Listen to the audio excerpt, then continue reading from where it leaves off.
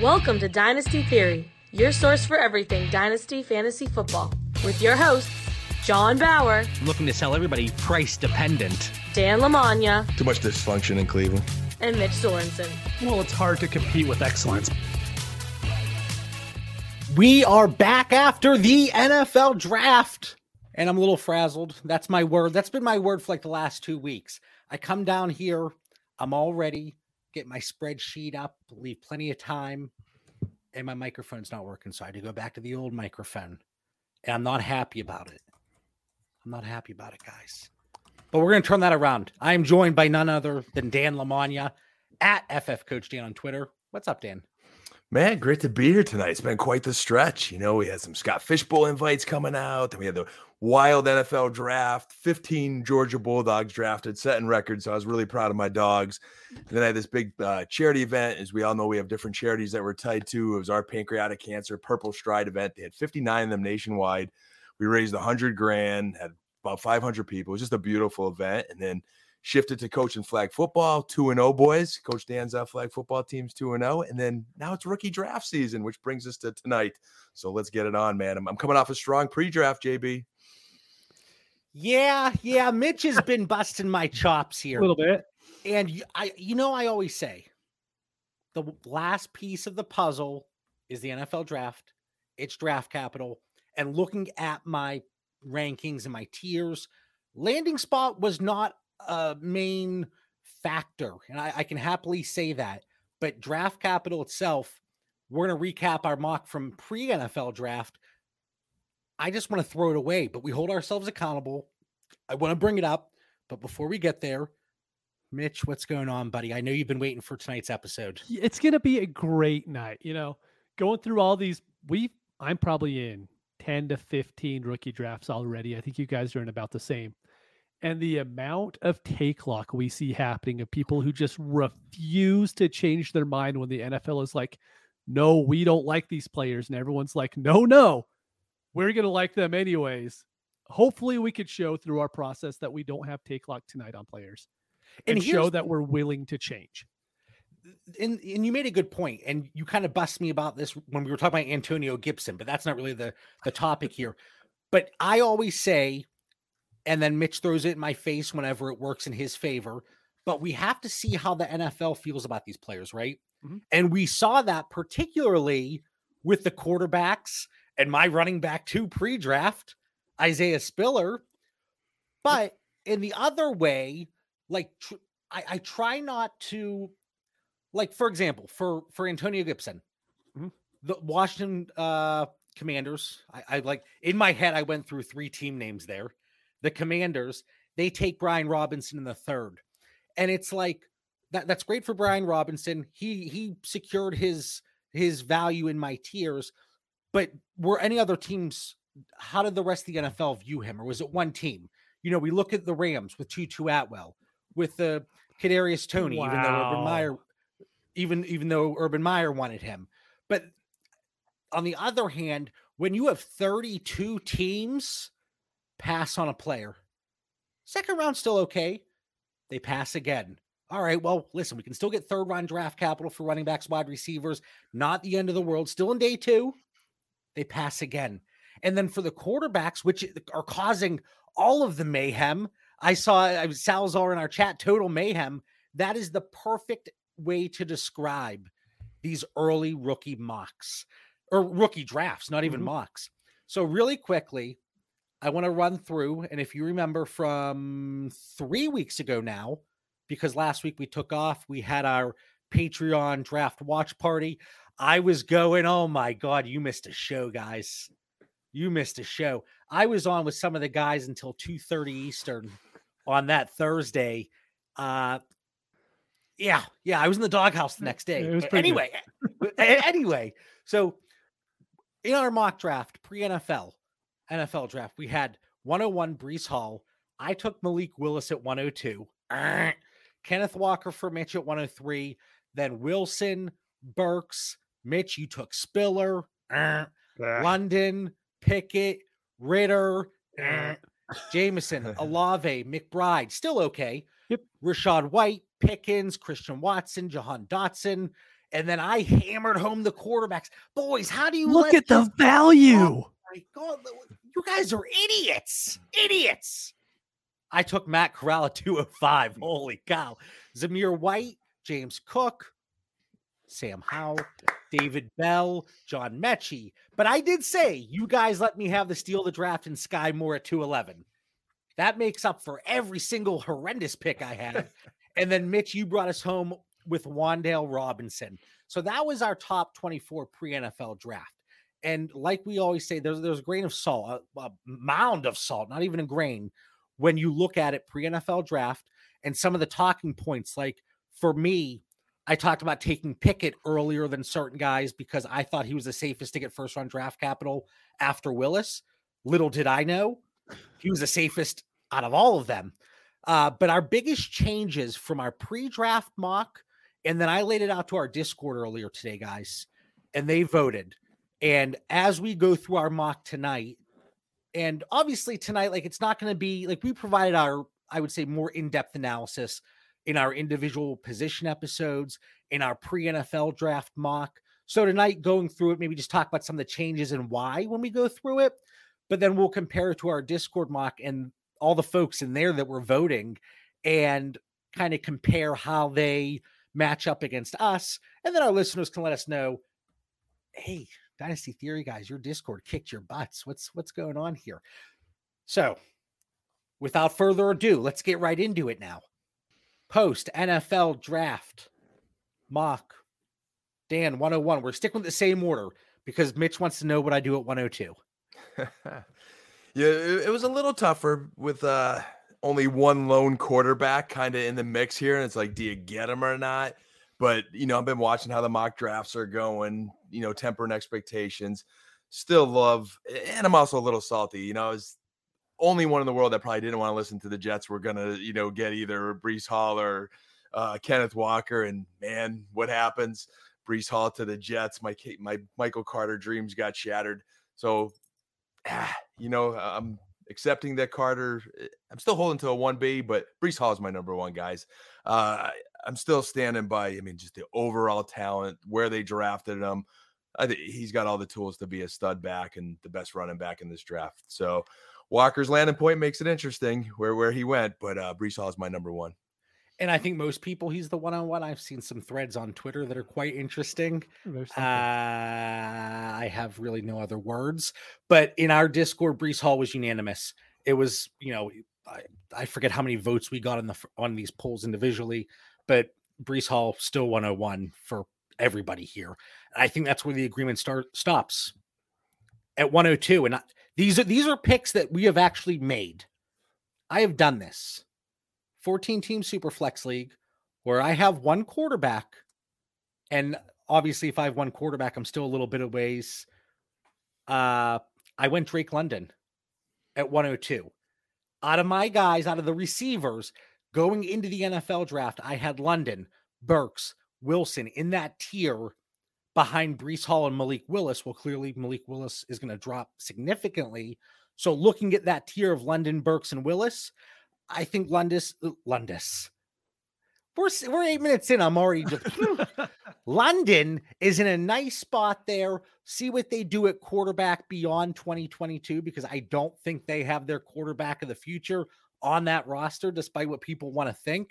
So Drake London with that top 10 draft capital, I'm taking him at 102. And I know a lot of people, they prefer Mitch's guy at 102, especially in our Discord. This is the bad thing, right? Like, I completely understand taking Drake London there. So, of course, I'm going to have to take Kenneth Walker. Even 14, 16 teams, Superflex, I don't care what quarterbacks I have on my roster. That's who I'm going to take either at 102 or 103. It's just what I'm going to do. Even though he's going to Seattle and Drew Lock's their starting quarterback right now, we know what they're going to want to do. They did it with Russell Wilson. They're going to do it with any quarterback they have there, and he's going to get a lot of work. And I think enough work to maintain value, because I think that's what's really important going into the 2023 is we want the guys that could just hold value when that next rookie class hits. So for me, Kenneth Walker's right there. And I'm really sad because there's another player that I really want, and I know there's no chance he makes it back to me. And he's my favorite right now. I even like him more than Kenneth Walker. Now, I will say, Kenneth Walker, he's not my 102, but, and I know that everyone in the Discord, they like to jag around and give me a hard time saying, JB hates Kenneth Walker. I still have him at 105 tier. Like, listen, I'm not going to get him there. I'm not, in 99% of rookie drafts, you're not going to get him there. But I'm not sitting here saying, like some hot take, he's my running back 38 in this class. Want nothing to do with them. Like, I understand the market is still there. I think he is going to be, I think it's going to be a 1-2 punch there, at least this year, with Rashad Penny and Kenneth Walker. But then they look to replace Drew Lock or Baker Mayfield or whoever ends up there playing in 2022. There's going to be a big shakeup at the quarterback position next year. And I think that is going to help the Seattle Seahawks, especially with Kenneth Walker, who I don't think is going to catch a ton of passes, but we look to improve inside the 10, inside the 5. For me, I think London, he offers, for me, I think a little bit more value insulation over Kenneth Walker. And I don't think Kenneth Walker, when we're sitting here in a year or two, I think we're going to be having very different conversations. I mean, sure. We could also go on a long 5-minute try about how Drake London's quarterback is Marcus Mariota and maybe Desmond Ridder, right? Maybe Desmond Ridder, but yeah, he's for surely going to hold value. And Kenneth Walker, it could be a little bit different. Mitch is stealing a little bit of my thunder. JB, you've spoken for 10 minutes. Take a timeout. You know how, like, I used to be a counselor. We used to put the kids in the corner and give them a little timeout based on how old they are. We won't do that to you, JB, because we'd be here for a while. But I just want to say, Mitch stole some thunder there, because I was thinking about that after the draft, and I like your Drake London take there, JB. I think you're having conviction. He's your receiver that you're saying, hey, I like him the best out of this class, landing spot, talent, so forth. Maybe you want to build your roster around that receiver versus the running back. From the gates, you weren't big on Kenneth Walker. Neither was I. I got to give Mitch a lot of credit there from our very first, early rookie talks. Mitch, you should just claim him as your guy now. Don't say you like anyone else more. Just run with it, man. Because you were on him from the gates, and the NFL scouts are saying, hey, Mitch Sorensen was right on this one. But it happens a lot. Okay, now we might have to slow him down, JB. But I do say, I do worry a little bit about Atlanta. They're going to have a bad season again. There's so many questions there. Mariota's your quarterback. Is the alternative Desmond Ridder, who was, slid quite a lot. So there's some risk there with Drake London. And after Kenneth Walker, the running backs, you might make a case for another one, but there's a dip coming, so you got some good value in Kenneth Walker, where there's a lot of receivers left on the board. JB, your timeout's over. I was going to say, I'm on my phone. Let me know when I'm allowed to speak, guys. Let me know. Should have one of those timers. But listen, everybody out there listening, do you see how aggressive it gets? Because I expressed a concern, and I didn't say Drake London will hold value. I said, I think he does. Okay? So, oh my God. We didn't say anything. You would think that I went and stabbed Mitch's grandmother in broad daylight, just done. Well, because I say I would take Kenneth Walker 3 spots later. I'm sorry. That's completely fine. I understand that that's how you feel about him. It's your loss in rookie drafts. That's okay. We'll let all of the league mates take advantage of that.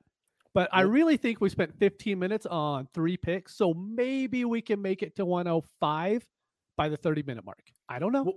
Well, no. In the Mock's defense, I had to get my monologue to start the show, and it was a long one tonight. It was a long one. I was all amped up after our Patreon draft party where we had 25 people in the video, audio chat both nights. That was fantastic. I'm still hyped up on that. So Dan, 104, take it away. So 104, I'll go quick here. To me, I think JB taking London with all those receivers on the board, let some value slide. Again, Mitch was happy with Kenneth Walker at 3. As I said at 101, Breece Hall was definitely my guy definitively. I'm confident in that, but that allows me to get Kenny Pickett at 104. So this is where I'm going to change from our pre-draft. And to me, this is conviction in the Pittsburgh Steelers organization, something that JB, even though he calls it his team and lives in Pittsburgh and should have been on the Kenny Pickett train when I asked him very early in the Dynasty Theory series, JB, isn't that your guy, man? University of Pitt, Kenny Pickett. And it just wasn't there. But then Mike Tomlin says, that's my guy. So I believe in Mike Tomlin and the only quarterback in this draft with some really good value. So at 104, I'm very happy to land Kenny Pickett. Let me say, to add context, there's only one situation that I would be okay with Kenny Pickett at 104. And I've talked about this with several people via DM. If I'm in a 12-team super flex, let's stick to that because I know everybody doesn't play 14 or 16 teams. 12-team super flex, I also have the 105, 106, 107, 108, because I think I would hammer the receivers through 108 there. Then I'm okay taking Pickett if I don't think he's going to slip to my next pick. But if I'm sitting here, I understand Kenny Pickett's the only quarterback here with first round draft capital, still slipping to 20. The last time a quarterback, first quarterback went off the board that late, I don't know what year it was, but 50 years ago, Dan was in college, and I had to.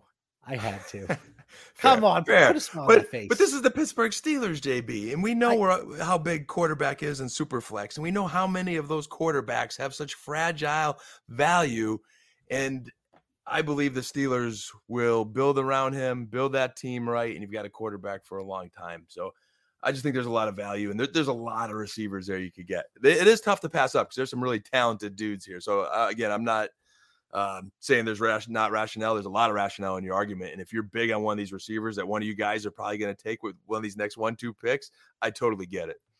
I think by default, and we talk about default all the time, Mitch, that's your keyword. Mm-hmm. By default, Pickett is sitting in that quarterback 20 for dynasty purposes.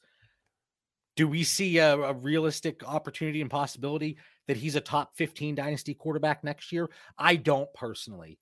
I don't think we get a rise. I think 15's fine. Because, I mean, between 15 and 20, who knows?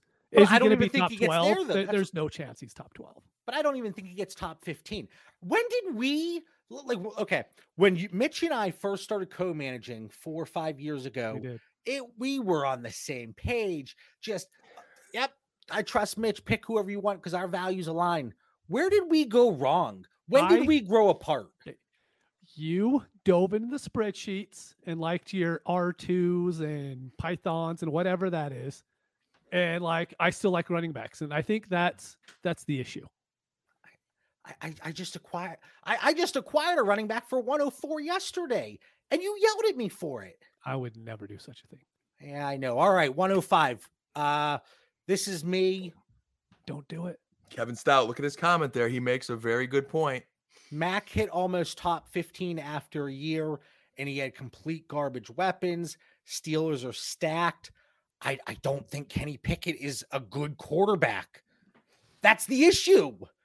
So yeah. I think by default, he's sitting there at Take 20. Lock. Take Lock would be, okay.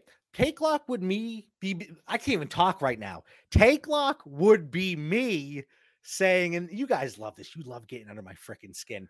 Would be me saying, I want nothing to do with Pickett because I'm going to sit here and pout in the corner because my quarterback one, Malik Willis, slipped to the 50th round of the NFL draft. That'd be extreme Take Lock, but I just think you have something against Kenny Pickett. I have him and your boy Kenneth Walker in that 105 to 108 range. Doesn't mean I hate them. I'm taking Treylon Burks. Again, I hate you for that. Consistent. I have Wilson, Burks, and London in that same tier still, like I talked about. For Treylon Burks, we have a prime opportunity year one to get peppered with targets. And I know he's not A.J. Brown, not saying he is, but they move off of A.J. Brown during the draft and immediately go and take Treylon Burks. Mm-hmm. And, you know, I think based on the lack of weapons there and a better quarterback there than we're seeing, and I know I just took Drake London, but better quarterback in Tennessee than we have in Atlanta. And I was saying leading up to the draft, guys, Ryan Tannehill is safe in the draft. They're not taking an early quarterback. And if you listen to the previous episodes, you know why I'm bringing that up. But for me, Treylon Burks, 105, Thank you very much. I'm gonna keep slamming home these wide receivers here. See, I hate you for that because that's the guy that I want in my drafts now. But it's okay. You know, I think a lot of people here would take Garrett Wilson, and there is no chance I am touching him when Jameson Williams is still on the board. But before the rookie draft, the NFL rookie draft, we were told, you know, maybe he's back by October. You know, he should be back by November. That'll be really good.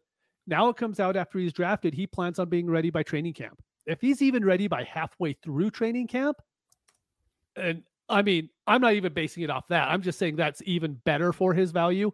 But Jameson Williams, I love the landing spot. The Lions are going to have a new quarterback next year. Hopefully Stroud. That's the hope, because Malik Willis definitely didn't turn out. Until they win 10 games this year. If they do, as a Lions fan, we'll take one 10-game season in the last 20 years. But I think Jameson Williams is honestly the best wide receiver in this draft, and he would have been, if he was healthy, he would have been the first wide receiver off the board. So if he's healthy by training camp, if he's healthy by September, I think it's a smash at 106. Any concern with the turf? I know that's something that's been talked about now. No, unless we're going to include it for every other player who plays Fair. in the league. That's my whole issue with it is, yeah, we could bring it up. Sure, there's probably medical evidence showing that turf causes more ACLs. But are we counting it against all the other wide receivers that play on turf, or are we just going to do it with Jameson Williams? Like, I really don't understand it. I think that's just something to talk about. I mean, having torn my ACL and everything in my one leg, they do in science, JB, you could throw the old man joke whenever you like here, man. Science is a lot better than it was back when I had surgery. But when he comes back, that knee is going to be stronger than it ever was before. You know, and there's no reason to think Detroit's not going to be really smart in bringing him along carefully. So when he's flying around that turf, he's going to be ready. And I think, you know, here in mid-season, you know, you get him back. So you get a good chunk of the season for him playing, Mitch. Even though, JB, I do think he has his Detroit Lion goggles on a little bit. For Garrett Wilson, was it always Jameson Williams? Because I can't remember if you had him over Garrett Wilson pre-draft, or does the Jets landing spot and just kind of that stigma, and well, they have Elijah Moore, and you know, they bring in Breece Hall. What's that offense going to look like? But just like we're talking about Jameson Williams in Detroit, if the Jets completely flop this year, we could be looking at one of those high-end quarterbacks next year. Mm-hmm. So a big reason is I was never like a Garrett Wilson guy. I liked him at the top of drafts, but he wasn't a wide receiver I was ever going to go after. I don't think he does anything super special, right? I think he's going to be a good wide receiver in the league, but I don't trust Zach Wilson to feed Elijah Moore. I don't expect him to feed Garrett Wilson. And then all of a sudden, Breece Hall. That's a lot of trust to put in Zach Wilson. And I'm not doing it yet when I could trust Jameson Williams. I could trust, we'll talk about more wide receivers later, that I know are at least in good spots to where I could trust their team not to put them in horrible positions. JB, this is where I'm challenging Mitch. Not on a Zach Wilson lack of belief, but why I am going to take Garrett Wilson at 1.07 here. I knew you would. The piece I challenged was Mitch saying Garrett Wilson doesn't do anything special. This kid does do things special. He was my number one receiver going into the draft. You know, he was in that conversation with London. Jameis Williamson, to your point, Mitch, again, if he's healthy, he probably is the number one. So I like your gamble there before me. But I do believe I'm going to believe in Zach Wilson. I liked him last year. I think he's young. I think the Jets are still growing. I am a little concerned that they still have some holes. They still need some help on O-line, you know, so I don't think, despite liking the skill positions of the Jets draft, I think they're still building this roster. So I think Zach Wilson does enough this year to show signs of promise with that talent around him. And I think they got two great wide receivers in Elijah Moore and Garrett Wilson. So, you know, hey, you guys cleaned up with London and Burks and Williams there. I'm thrilled to get Garrett Wilson at value at 107, where in our pre-draft, I took him at 104. So the Jets move does bump him to 107 for me, but I still think I'm getting a potential elite receiver. Mitch, how far down do we have to go there for you to take Garrett Wilson? I have him at 108, so not very. Okay. But there is a clear break for me with Jameson, and I know the wide receiver you're going to take next, there's a clear break there for me between them and Garrett Wilson. See, I respect where you have that gentleman in your tiers. Thank you. I respect you as a person. You're going too far there. Yeah, nobody's going to believe that. Anyway, so to compare it really quickly, because I kind of got away from this, comparing it to the Discord mock that we did earlier today, which went Hall, Walker, London, Burks, Wilson went 105 there, Pickett 106, Jameson Williams 107. So there's a top 7 there. Yeah, I think so. And I think there's a very clear top 8. If you want to move Garrett Wilson, if you don't like Treylon Burks, whatever the case may be, Kenny Pickett, you talk about him going a little bit later, but Chris Olave rounds out this group for me.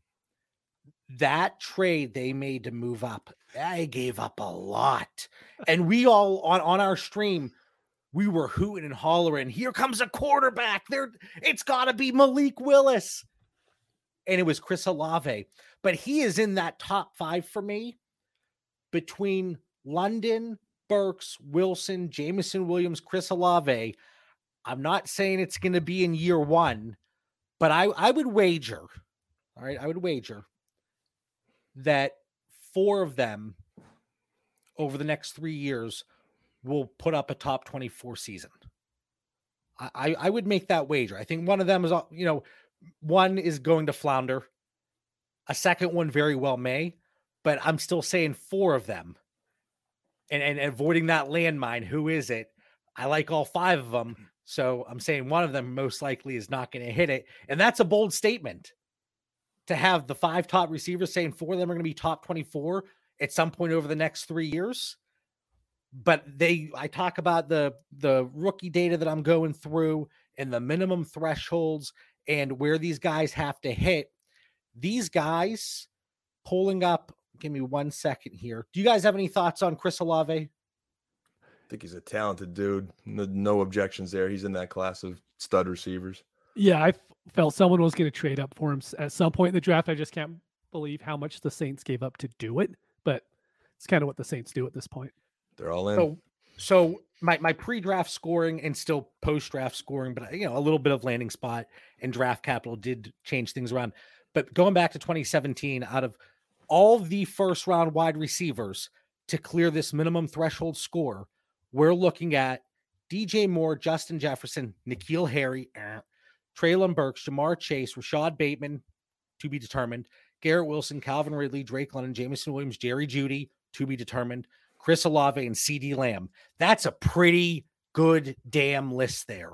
And then once you drop below, we start getting into the Corey Davises, the Jalen Ragers, the John Rosses, Henry Ruggs, Devontae Smith, to be determined. And then there's still guys like Mike Williams, Ayuk, and Waddle, Marquise Brown, that for various reasons that I've talked about over the last few years, why they would show a little bit lower in that model. And then Tony rounding out the list, he should have just stayed home and not even jumped on this list. But that's where I am. I think all 5 of these guys have a very good chance to hit that top 24 threshold.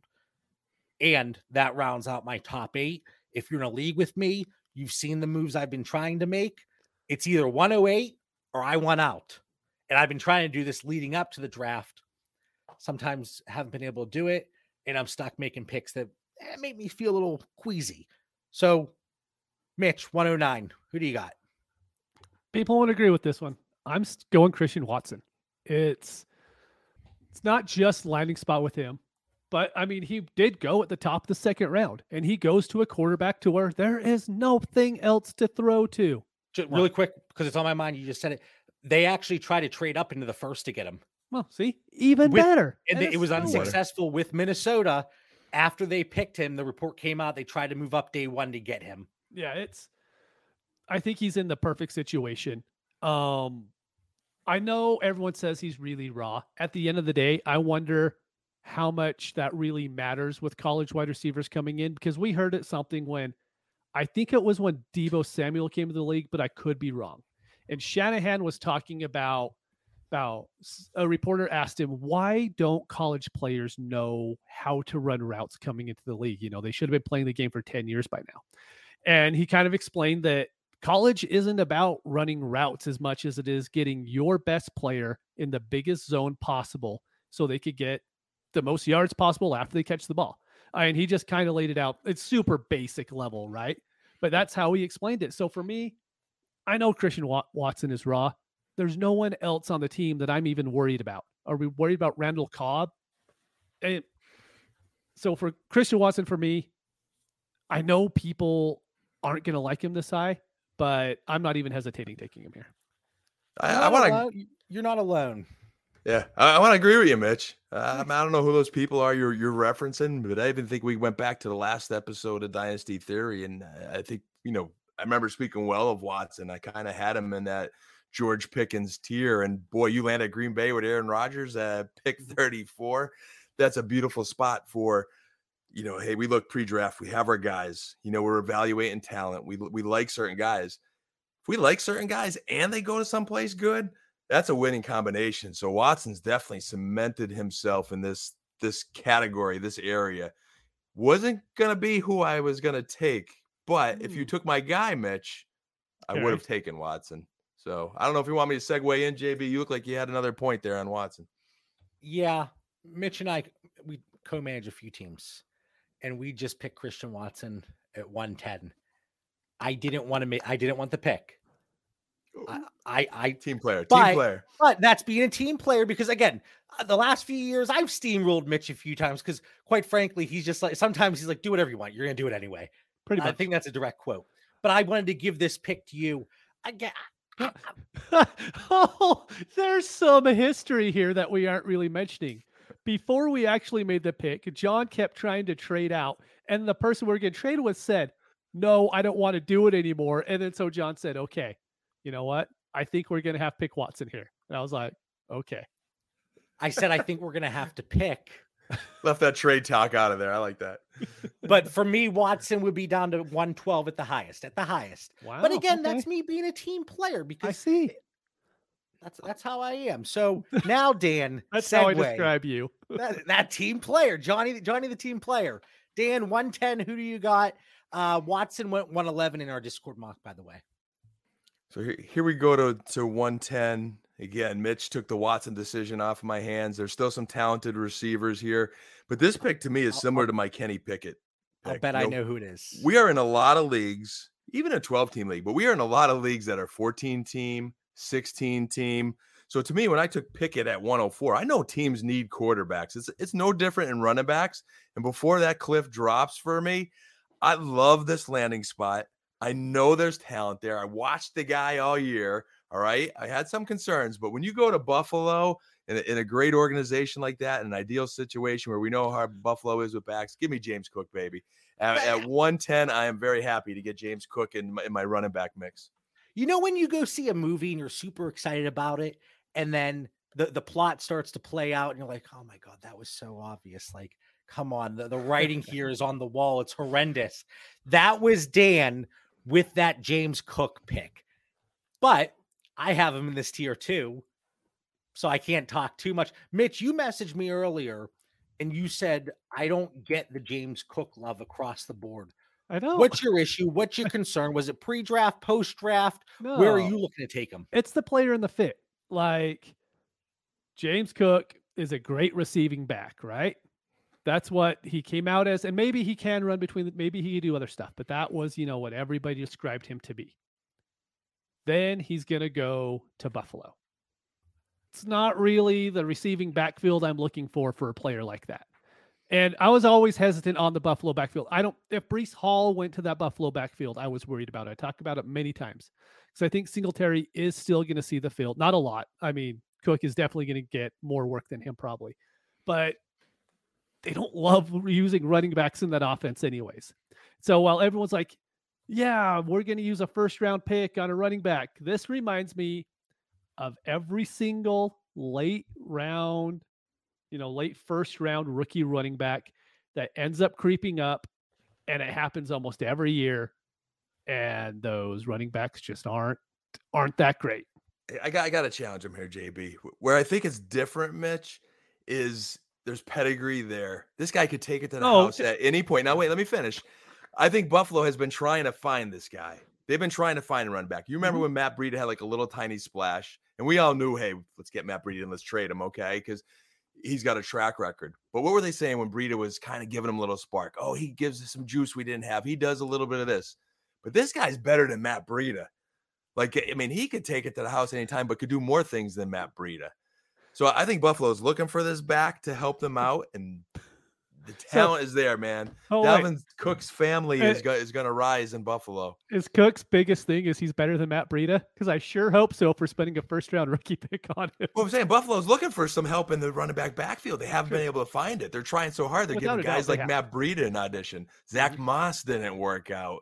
Singletary keeps getting an extra chance, and he earned it last year. Singletary came in great shape and played solid, but there's so many points to be had in that Buffalo offense that just keeps getting better every year. Hey, the worry that we had before, Mitch, to your point, was how many carries he's going to get. Yes, we know he's not going to be a bell cow, but hey, if you can give me 15 to 20 touches, have some of them be receptions in PPR, and know that he could take 1 to the house, 2 to the house, he's going to be a contributor. If he does that, I'm in too. I'm just saying, if he gets that many, I'm completely in as well.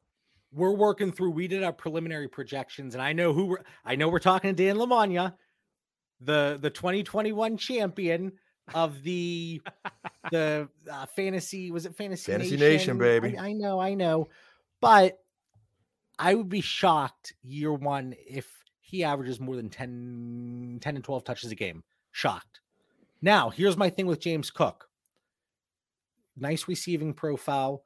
There are some concerns in terms of the way he was used, but that's one of the selling points. We talk about running backs going to Georgia, right?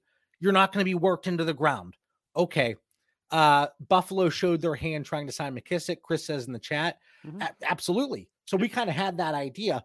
But looking back at last year, we talk about Zach Moss, them trying him out over the last couple seasons. Nothing really progressed there. But Singletary looked damn good the last 4 or 5 weeks of the season and getting a lot of usage. He is a free agent after 2022. What do they do there? The way that organization, they've been a very smart organization, and they haven't been in a situation over the last 4 years to have to extend a running back to a second contract. Do they do it? Or do they just start churning through these guys? And then that's where if James Cook gets, let's say he can average 10 fantasy points a game in 2022, and then Singletary's out the door in 23, and they don't bring anybody else in. They ride it with Zach Moss, the Duke. Nobody's talking about Duke Johnson. If he's still there, and then James Cook, I think his value, it does rise a little bit, but that's saying if they don't add somebody else via the NFL draft or free agency. So there's a lot of ifs and steps along the way, but I kind of just think he's that default running back 3 in a decent overall situation, looking for, the grand scheme of things, Buffalo, a stable organization. But like Mitch said, there is that concern. But this is still probably the range I would take him, and I have taken him in a few drafts. And I know Mitch disagrees, and surprise, surprise, that's the theme of the show. All right. I can't say I can't say it's a reach, and this upsets me because I do like the other guy here. I mean, Mitch, you have my tiers right in front of you, I'm sure. So I have mine. I haven't looked at yours since we talked about them this morning, and then we didn't talk for the rest of the day. But what happens. It was a crazy day, and I was not thrilled with it. So 109 in the Discord mock, this gentleman went. I took him at 211 in our pre-NFL draft mock, and I said it was the steal of the draft. Now I got to go up into the first for him. Give me Sky Moore. I had him in the 201 to 205 tier pre-draft. So this is one because of what happened with the quarterbacks, and then several running backs I thought might have squeaked into the third. They didn't. As a result, by default, Sky Moore jumps up. He went from my wide receiver 7 to wide receiver 6, but you can't hope for a better situation. They have Juju on the 1-year deal. They have MVS. And then, I know Hardman's still there. Like the opportunity is there. I think Kelsey and Juju will control the middle of the field and close to the line of scrimmage. And hopefully Sky Moore can provide a little bit of a boost there for that offense. They need another target. I think this is an exciting spot. I know it's an exciting spot. And for me, Sky Moore, 111. I mean, even if he doesn't have a great season, think about like people were still spending a second on Mecole Hardman for like 3 years. Some of those people were Dan, but still and he is tied now to Patrick Mahomes without Tyreek Hill, an aging Travis Kelce, who I hope for my teams plays 7 more years at an extremely high level. But Sky Moore can provide that splash there, and he's been productive over the last few years. Yes, not the highest competition, but I'm still really excited. And again, bumping up one spot in my wide receiver rankings. So 111, Sky Moore, not necessarily a value here, I don't think. And I've seen people take him as high as 104, 104. Don't do that. But 111, I'm okay with him there if I can't get out of this pick. Completely agree with that one. Thank you. All right, so it's a tough decision, but landing spot I think cements it for you. So I definitely see the case, JB. I have one quick question before, and I had it before, and I got sidetracked. You mentioned, John, that I think you said 108 was your after 108 you're done and you're out, and that was kind of how I was before the NFL draft. But then a few of these guys kind of get like the Christian Watsons, the James Cooks, the Sky Moores, and a couple of guys we're going to talk about. There's still potential here. So could you define what your out means? Are you just seeing yourself getting good value? So even though you might like a prospect, you'd rather move that pick? I think that's helpful for our listeners. I have that tier break now between 111 and 112. And then that 112 going down to like the 205 range. So if I have 109, if I can move it for 112 plus 204, because of how this is shaking out, that's something I'm looking to do. Trading out has been nearly impossible. I haven't been able to get decent value anywhere. Like if I'm moving the 109 for a veteran, and then on the other hand, if I have a veteran, nobody wants him. The only opportunities it seems like it's pivoting up or pivoting down that we have seen. So if I could do 112 or 201 plus 203 with the way this draft is, I mean, value-wise, I use air quotes there, it's probably a loss, but I'm okay adding two guys there in that next tier as opposed to just going Sky Moore. But then when we get to it later, it's when I would love to package up guys in that 206 to 304 range, package them up, get into the top 205. So, like that. Love the top 8, trying to shimmy down a little bit there in the middle, end of the first, beginning of the second, and then creep back up towards the end of the draft if possible. Is it always possible? No. So I'm still going to have a decent amount of the Sky Moores, the James Cooks, the guy that Mitch is going to take here at 112, I'm sure. You think so? David Bell? Yeah. And I have. Oh, really? See, David Bell. I thought you guys were both going to disagree with David Bell there, but I do. Look, I know as a prospect, he doesn't come off as the best prospect as far as he's a fine prospect, everything, right? But man, that landing spot with Watson, it looks so good. I mean, the rest of these guys, I kind of have faith in, but for whatever reason, David Bell just, to me, I don't want to miss out on him. There's certain guys to where I'll just get stuck on in rookie drafts and I'll end up with a really high rostership percentage of him. And right now, David Bell is that guy because I'm taking him before everybody else is willing to. And I'm willing to get him there right after Watson and Moore off the board. That's who I'm taking over James Cook. The 40 time, the metrics at the combine, that spooked a lot of people. And I thought he was going to be a top 50 pick. I thought he was going to go in the second round of the NFL draft. He didn't. But still, day 2 draft capital, I'm still okay with it. I've talked about that several times. And I talk about my pre-draft scores. These are all the second round wide receivers that hit the minimum thresholds that David Bell hit, okay? Christian Kirk, Terrace Marshall, okay, Curtis Samuel, Kenny Golladay, Cortland Sutton, Juju, DJ Shark, Elijah Moore, Chris Godwin, AJ Brown. In terms of hitting top 24 numbers, Terrace Marshall, probably never going to hit it. Elijah Moore hasn't hit it yet, but let's give him at least one more season. And the rest of that list, it looks pretty good. And then we see a significant drop after that. So David Bell, day 2 draft capital, nice landing spot. Deshaun Watson, see what that offense looks like. Hopefully they throw a little bit more, open it up, that him and Amari Cooper can thrive. But I mean, there's issues and question marks with every player at this point. And that's exactly why I'm going to reiterate for the 1,000th time. I'm trying to get up to that 108 or higher. I have this throw up feeling in my mouth with David Bell at 112, a wide receiver that runs just barely faster than JB and was picked 99th when you have some very talented receivers that were drafted a lot higher.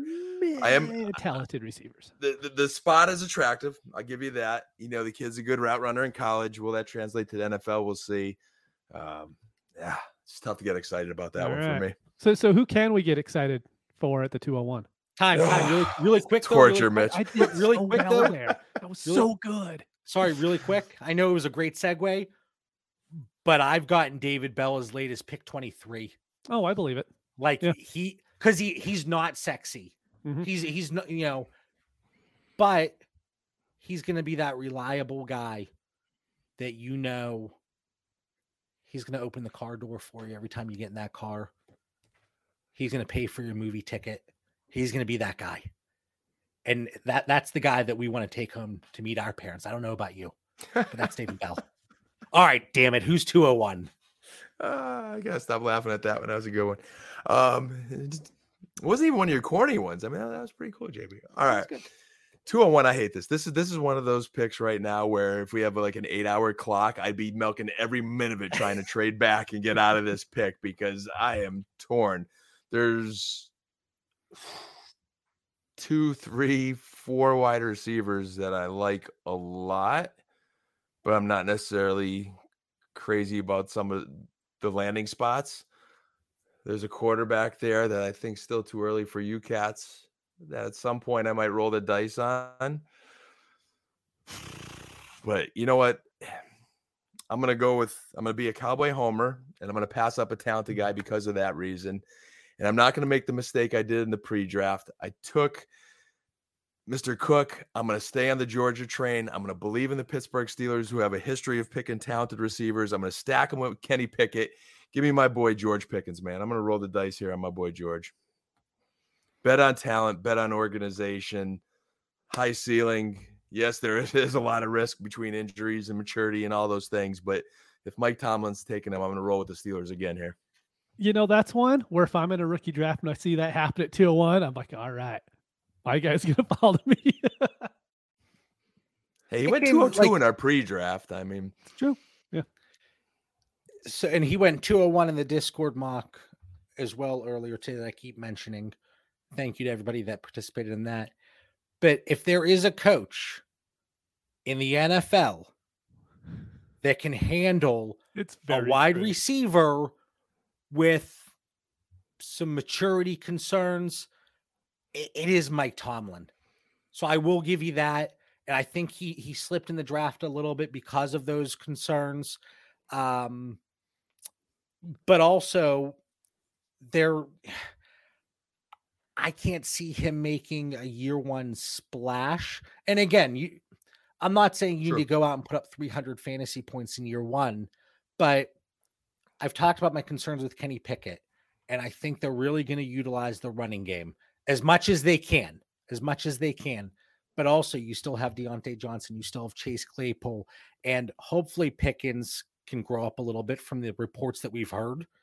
And he can, I mean, I would love to see him really flourish in Pittsburgh, but there are concerns there. With that said, I could take him as early as 112. It's just, there's so many guys here. Sure, I could see it. And Pickens is in that range. Talent's there. He could be better than Claypool. You talk about the run game. He's a nasty blocker. I mean, he's got such talent at wide receiver. Again, it's just a bet on talent here. I'm going to go for the ceiling. That's fine. Who are you going with, JB? Who are you going to just kind of, All right. Pickens went 201, like I said in the Discord. We got Pickens, Watson off the board, Bell, Cook, Sky Moore, everybody in my top 8 clearly. Oh, man. I think my guy's going to be there. There's one that I love here. I hate it. And I say we, as a dynasty community, we have made this mistake countless times. How often we see a first-round receiver slip because I don't really love the landing spot, this, that, or the other. It happened with Brandon Ayuk, right? Like he was slipping in a lot of rookie drafts when he was coming out. And it's those market inefficiencies we talk about. And I don't love this gentleman by any means. I think he's more likely to bust than the other first round players. But again, that's why he's going in this range at 202. And you can sense that I'm not thrilled about it, but give me Jahan Dotson, first round draft capital, going to Washington, him and Terry, Antonio Gibson, several weapons in that offense that if Carson Wentz can hopefully do something, if not, he's gone after 2022. And if they don't win this year, maybe Ron Rivera's gone after 2022, and you bring a quarterback in the new regime once, and maybe they can open up that offense. But still, 202, I'll take the first round wide receiver. But you can hear my voice. I'm not happy. I get like, go ahead. I think it was a smart pick. Yeah, he is my 202, so it works out well for me. But even what works out better for me is you left someone who I'm more than happy to take in the first round. I'm sure John's seen it. It's Alec, not Alex. Alec Pierce. Indianapolis has looked for another wide receiver for a while. T.Y. Hilton's been injured the last few years, and I think he's going to come in. And we know Matt Ryan could feed multiple receivers, tight ends. He could actually put a legit offense on the field. So even with Jonathan Taylor there, I think he can make Pierce at least fantasy relevant enough so that he gains value, because I know right now everyone else has him a little bit lower. But for me, I'm more than happy to take him in the first round because I trust that offense. Alec Pierce in a good situation. You're like most of these picks here on out, you're not going to get too much argument from me. Right. And I know that the lack of conviction. What'd you say? I might with my next one. Yeah, but the lack of conviction, I know it's not a screaming endorsement for any of these guys, but that's the point where we are in this draft. And I know like there's a good chance that 3, 4, 5 of these guys that go in your second round of the rookie drafts, they ultimately go on to produce a top 24 running back season, a top 24 wide receiver season. It very well could happen. It's not looking pretty right now. So Dan, 204, let's get through these last 9 here rather quickly. Just quick comment on Mitch's Alec Pierce. I really like that pick. I would have been very happy taking him at 204. He was a receiver I liked. Maybe didn't have enough conviction to put him in that second round of our pre-draft, but definitely talked him up. And then when an organization like the Colts takes him, I think there's a great opportunity for him. Hopefully he goes down a different path than Paris Campbell, but he was injured. Come on. No, that's why I kind of smirked when I said it. That's why, I get it. Hey, we're wishing good things for Alec Pierce. 204, I just can't pass it any longer. I'm going to stick with my conviction from how I feel about him as a quarterback. And we talked about this. There's no take lock in taking these guys first round and staying there. But at 204, when we're at that fringe spot, I love Malik Willis. Oh, I just think I think you're only going to keep that athlete off the field. Let him groom a year in Tennessee. I think there's a future for this kid in the NFL. I do. If teams thought that, why would a team not have taken him in the second then? How many of these teams that needed a quarterback just kept saying, no, I am not going to bet on a third round quarterback. That is not a profile I'm going to endorse. Not at the 204. Because he's a project. And I think this is a very deep offensive line, a very deep defensive draft, very talented wide receiver draft to a certain extent. Where he got him, I think there's still potential there in Tennessee. The landing spot is good. Dan, let me ask you a question. And I talked about this in the chat, and I certainly believe it's true. If there was no pre-draft hype or conversations around Malik Willis going in the first, okay, let's say he's a second or third round quarterback, and he goes in the third, would you take him here? If there's no pre-draft hype and he went in the third, well, that's a different conversation. But I actually like the kid's film a bit. I liked what he did at the combine. I like the kid's character. I like the kid's work ethic. Like, I think there's a talent there. And I think an organization's not going to put their stamp on a kid that is a little bit of a developmental project that is going to take a little bit of time. But at that point where they got him, I'm sure Tennessee's saying, hey, this kid has a shot. If he doesn't pan out at this point, it's okay. But man, quarterbacks are hard to come by, especially one with that much athleticism. Like, I think he could have an opportunity in the NFL in the future. You're betting on he would be a tremendous outlier. But who am I passing up at 204 that I can't afford to roll the dice on Malik Willis? Plus, there's people that would trade for him too. So at 204, I could potentially easily move him this year or next year. Dan, that's a very good point, because as much as I am against Malik Willis, I don't think anyone should draft him this high. Other people are drafting him in the first round. So there is going to be a market for him. But I just want to say this as far as Willis as a profile. I had a tweet go out a little while ago about player comps, and everybody is comping him to Jalen Hurts. Jalen Hurts is the top 1% of what could possibly happen with that profile. More than likely, he won't even turn out to be Deshaun Kaiser. I mean, that's more than likely what could end up happening with him. There's also that's a good point, but there are also some difference in the Philly is building that team differently, where they're stockpiled with number 1 draft picks and options to get out of Hurts. Plus that Philly market's not an easy market to be in as a quarterback. In Tennessee, it's a little bit quieter. And I think Tennessee may not have those outs in a couple years, but my biggest point is all I'm passing up on here is John Mechie or Rachaad White or Isaiah Spiller, or whoever you like. Ruin my picks. No, whoever you like. Like, I am willing to take this kind of gamble at 204 in this year's draft. Next year's draft would be another story, as the offense is going to be deeper. This is the equivalent of going out, and if you would have done this with Kellen Mond, 3rd round draft capital, well, he's going behind Kirk Cousins. We don't know what they're going to do beyond this year. It would be the equivalent if you went out and got Will Grier at a premium just because you didn't believe in Cam Newton. Mason Rudolph. Now, there was injuries there, so there was a sell window in the middle. CJ Beathard. What was Beathard going for whenever he was a starting quarterback in San Francisco? I don't care if you're a great athlete or not. The phenomenal NFL, athlete. Phenomenal athlete, whatever word you want to use, whatever adjective you want to throw out there, there very well could be a resell window on Malik Willis, but you are banking on the fact that you have a league mate that's either living under a freaking rock, all right, or they have the take lock because, hey, I had him at 102. So I wanted that 1st round draft capital, though. 2nd, let's see where he goes. 3rd round, you talk about Davis Mills went in the 3rd round. He's got value. That is, if you believe in a talent, that is the exception rather than the rule. You know why he saw the field? Because you have Deshaun Watson with off the field issues and refusing to play for the Texans, and he hated the owner.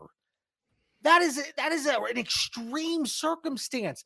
And that now we get 4, 5 quarterbacks coming in next year.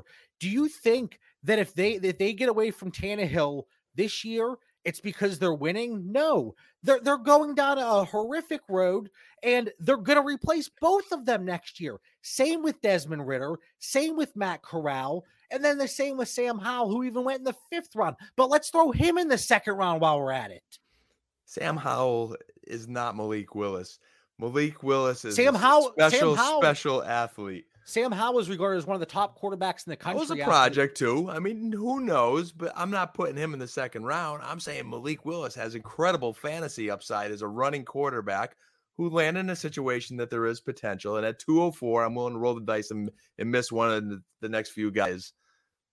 Earlier, JB, you deserve this rant, but at 204, there's nothing wrong with gambling. Maybe I have a little more risk tolerance than you did, and I could gamble a little bit at 204. I can't put my stamp of approval on this. I don't know if I'm going to be able to go to sleep tonight. This is conservative John speaking. Conservative John. Malik Willis at 204. I can't. Mitch, please. Has he not went there and earlier in drafts we're in? That if I jump off a bridge, is that making it okay for 11 other managers in my league?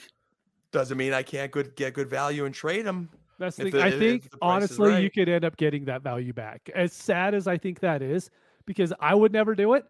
There's people out there that will do it, whether we want to agree with the value or not.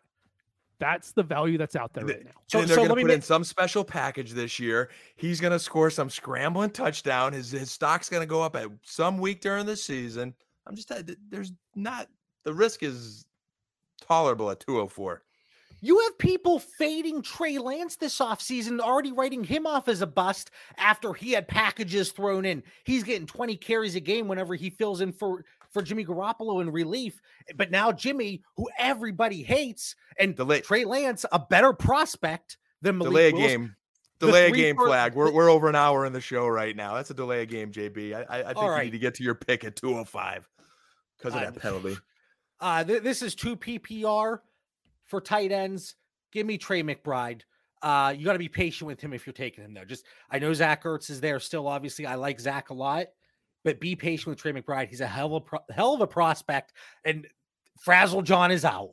I'm frazzled. All right, 206. Mitch, rattle it off. So I'm switching up here. I was going to go someone else, but seeing how this draft is going now, I want Dameon Pierce.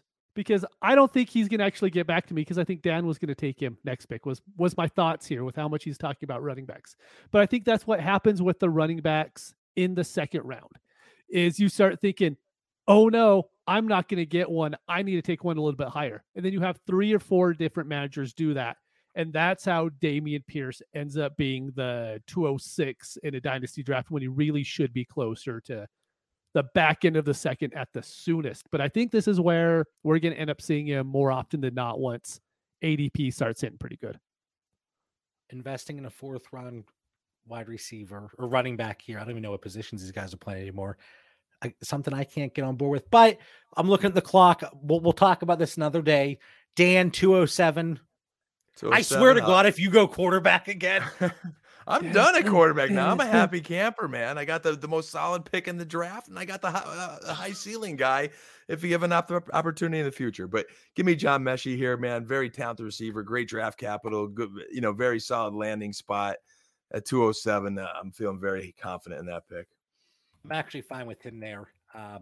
He went again. That's who I was going to pick, to be honest. With how other position players in the quarterback shifted around, he bumped up a decent amount of spots and up 2 in my wide receiver ranking specifically. I'm sitting here at 208. I know it's not a great landing spot, and I know he's a 23-year-old running back. They get the 3rd round draft capital, Tampa Bay, Keyshawn Vaughn flashbacks. But I'll go Rachaad White here at 208. It's the least you could do after you insulted him in the past there. True. He was on the show, so I won't bash it too much. Wait, I told him I was like 6 picks away from where I said he was going to be drafted. I forgot to follow up with that. Were you that close? I was about 6 picks away. I said he was going to Kansas City at like 96, and he goes to Tampa at the end of the 3rd. Anyway, maybe he'll come back now. He'd be like, that John guy was wise. Maybe he'll come back now. He'd be like, that John Bauer guy was actually pretty close. Yeah, interesting. I'm doing what John did. He was grabbing all the quarterbacks in the pre-draft one. I'm grabbing all these running backs because I'm like, look, give me Tyler Algier, whatever.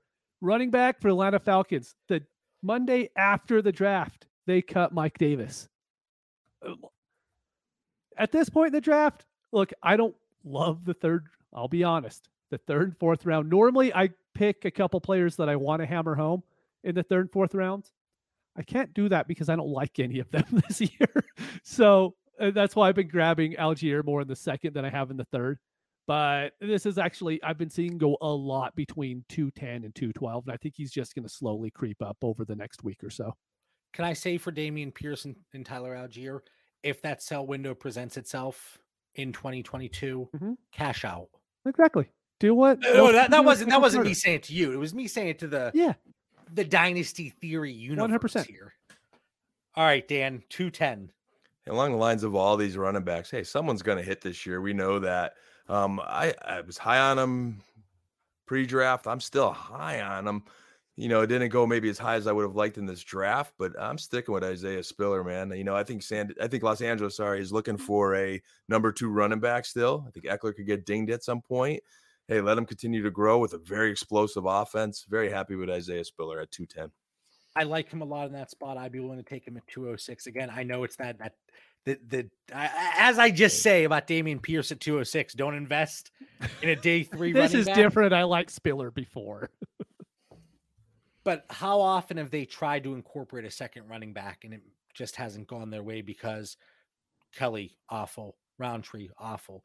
Jackson, But yeah, maybe it is the pre-draft hype that I had talking. All right, Mitch, who am I going to take? It's going to make you sick. You're going to throw your keyboard. I have no idea who you're going to take here, to be honest with you. I have a third round Dallas no. wide receiver behind me in Michael Gallup, and I have a third round Dallas wide receiver in front of me in Jalen Tolbert. Day 2 draft capital, nice landing spot, high powered offense, 600 plus pass attempts every year. Give me Jalen Tolbert.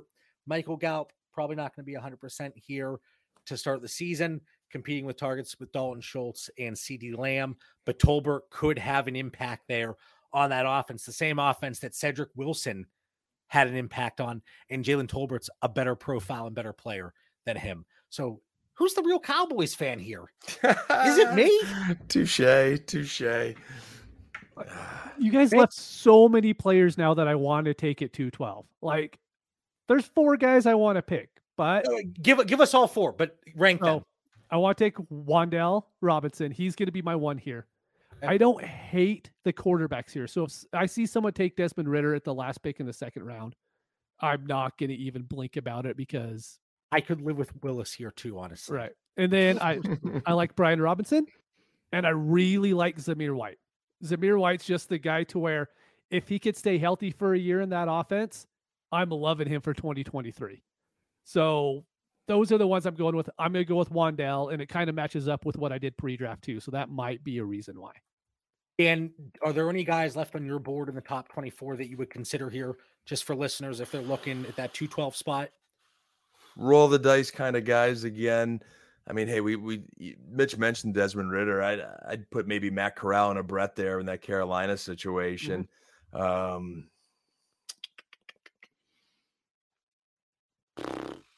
Pierre Strong was my sleeper, another running back, but still, this might be a little bit too early. Most of my guys are really third round at this point, JB. So I'd say Matt Corral would be the only one maybe left off. All right, the guys that I would look at, 2 PPR, Greg Dulcich there in Denver. We liked him pre-draft, still like him. I also, in that 209 to 304 tier, I have Dameon Pierce, Brian Robinson, Corral, Ridder, if you want to take him beginning of the third, fine. Tyler Algier, which we talked about. Tyquan Thornton, he's my wide receiver 14. Like, he was wide receiver 13 for me pre-draft. Wide receiver 14, stayed pretty flat, not the sexiest of landing spots, but second round draft capital. We'll see what we can do there. So Dulcich and Tyquan Thornton are my 2 guys there that could round out 212 potentially. So a lot of names, a lot of movement, a lot of changes to round it out from our Discord. Dotson went 112, Pickens 201, Bell 202, McBride 203, 2 PPR, Rashad White, Mechie, Alec Pierce, Spiller at 207, Malik at 208. I did not vote on any of these polls, I will say that. Dameon Pierce 209, Tolbert 210, Ridder 211, Wan'Dale Robinson 212. So not too much variance, but a few guys that were off just a little bit. Final thoughts. It's Dan's bedtime. A little longer episode tonight, but listen, I am still so jacked from our watch party. Like, that was a freaking blast. So Dan, what do you got for our listeners? Final thought. Final thoughts. I like putting the puzzle together of, we talk rankings, looking ahead to next year. 4 p.m. today was the unrestricted free agents where they could sign with the team without accounting against the compensatory draft pick formula. So there's still some talented guys out there, the T.Y. Hiltons, Julio Jones, Jarvis Landry's, Beckham's. There's some guys out there that I am going to watch to see where they land and see how that kind of plays in. Nothing earth-shattering, but, some guys that may come to relevance a little bit or bump somebody's reps, maybe impact your guys' projections. So we'll definitely keep a close eye on that as we go and continue to evolve our rankings. I can't believe Landry's still sitting out there, honestly. Not talking about high draft capital in terms of upcoming rookie drafts or anything like that, or value that we'd be looking to move. But that's a good call. I think that would be, I'm interested to see where he goes out of the, I think, entire group of remaining free agents. Mitch, episode 157. What do you got for our listeners? A little bit of a soapbox, but you'll hear us getting on each other back and forth about these draft picks and stuff, but it's because we honestly believe in what we're saying. This is hot take time on Twitter, to where you will see honestly, they're just dumb. There's no other way to describe it, but there's like really stupid takes out there that a lot of people say.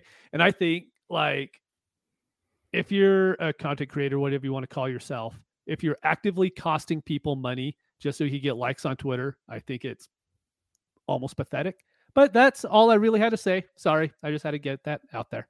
Jesus, Dan, what does Mitch say about us when we're not around? Holy cow. Well, we want to thank everybody for tuning in, especially everybody that was in the live chat tonight. Really fun episode. Hopefully you enjoyed the mock draft here post NFL draft and helps get you ready for your rookie drafts here coming up. For Mitch Sorensen, Dan Lamagna, I'm John Bauer. We'll catch everybody next week. Have a great night.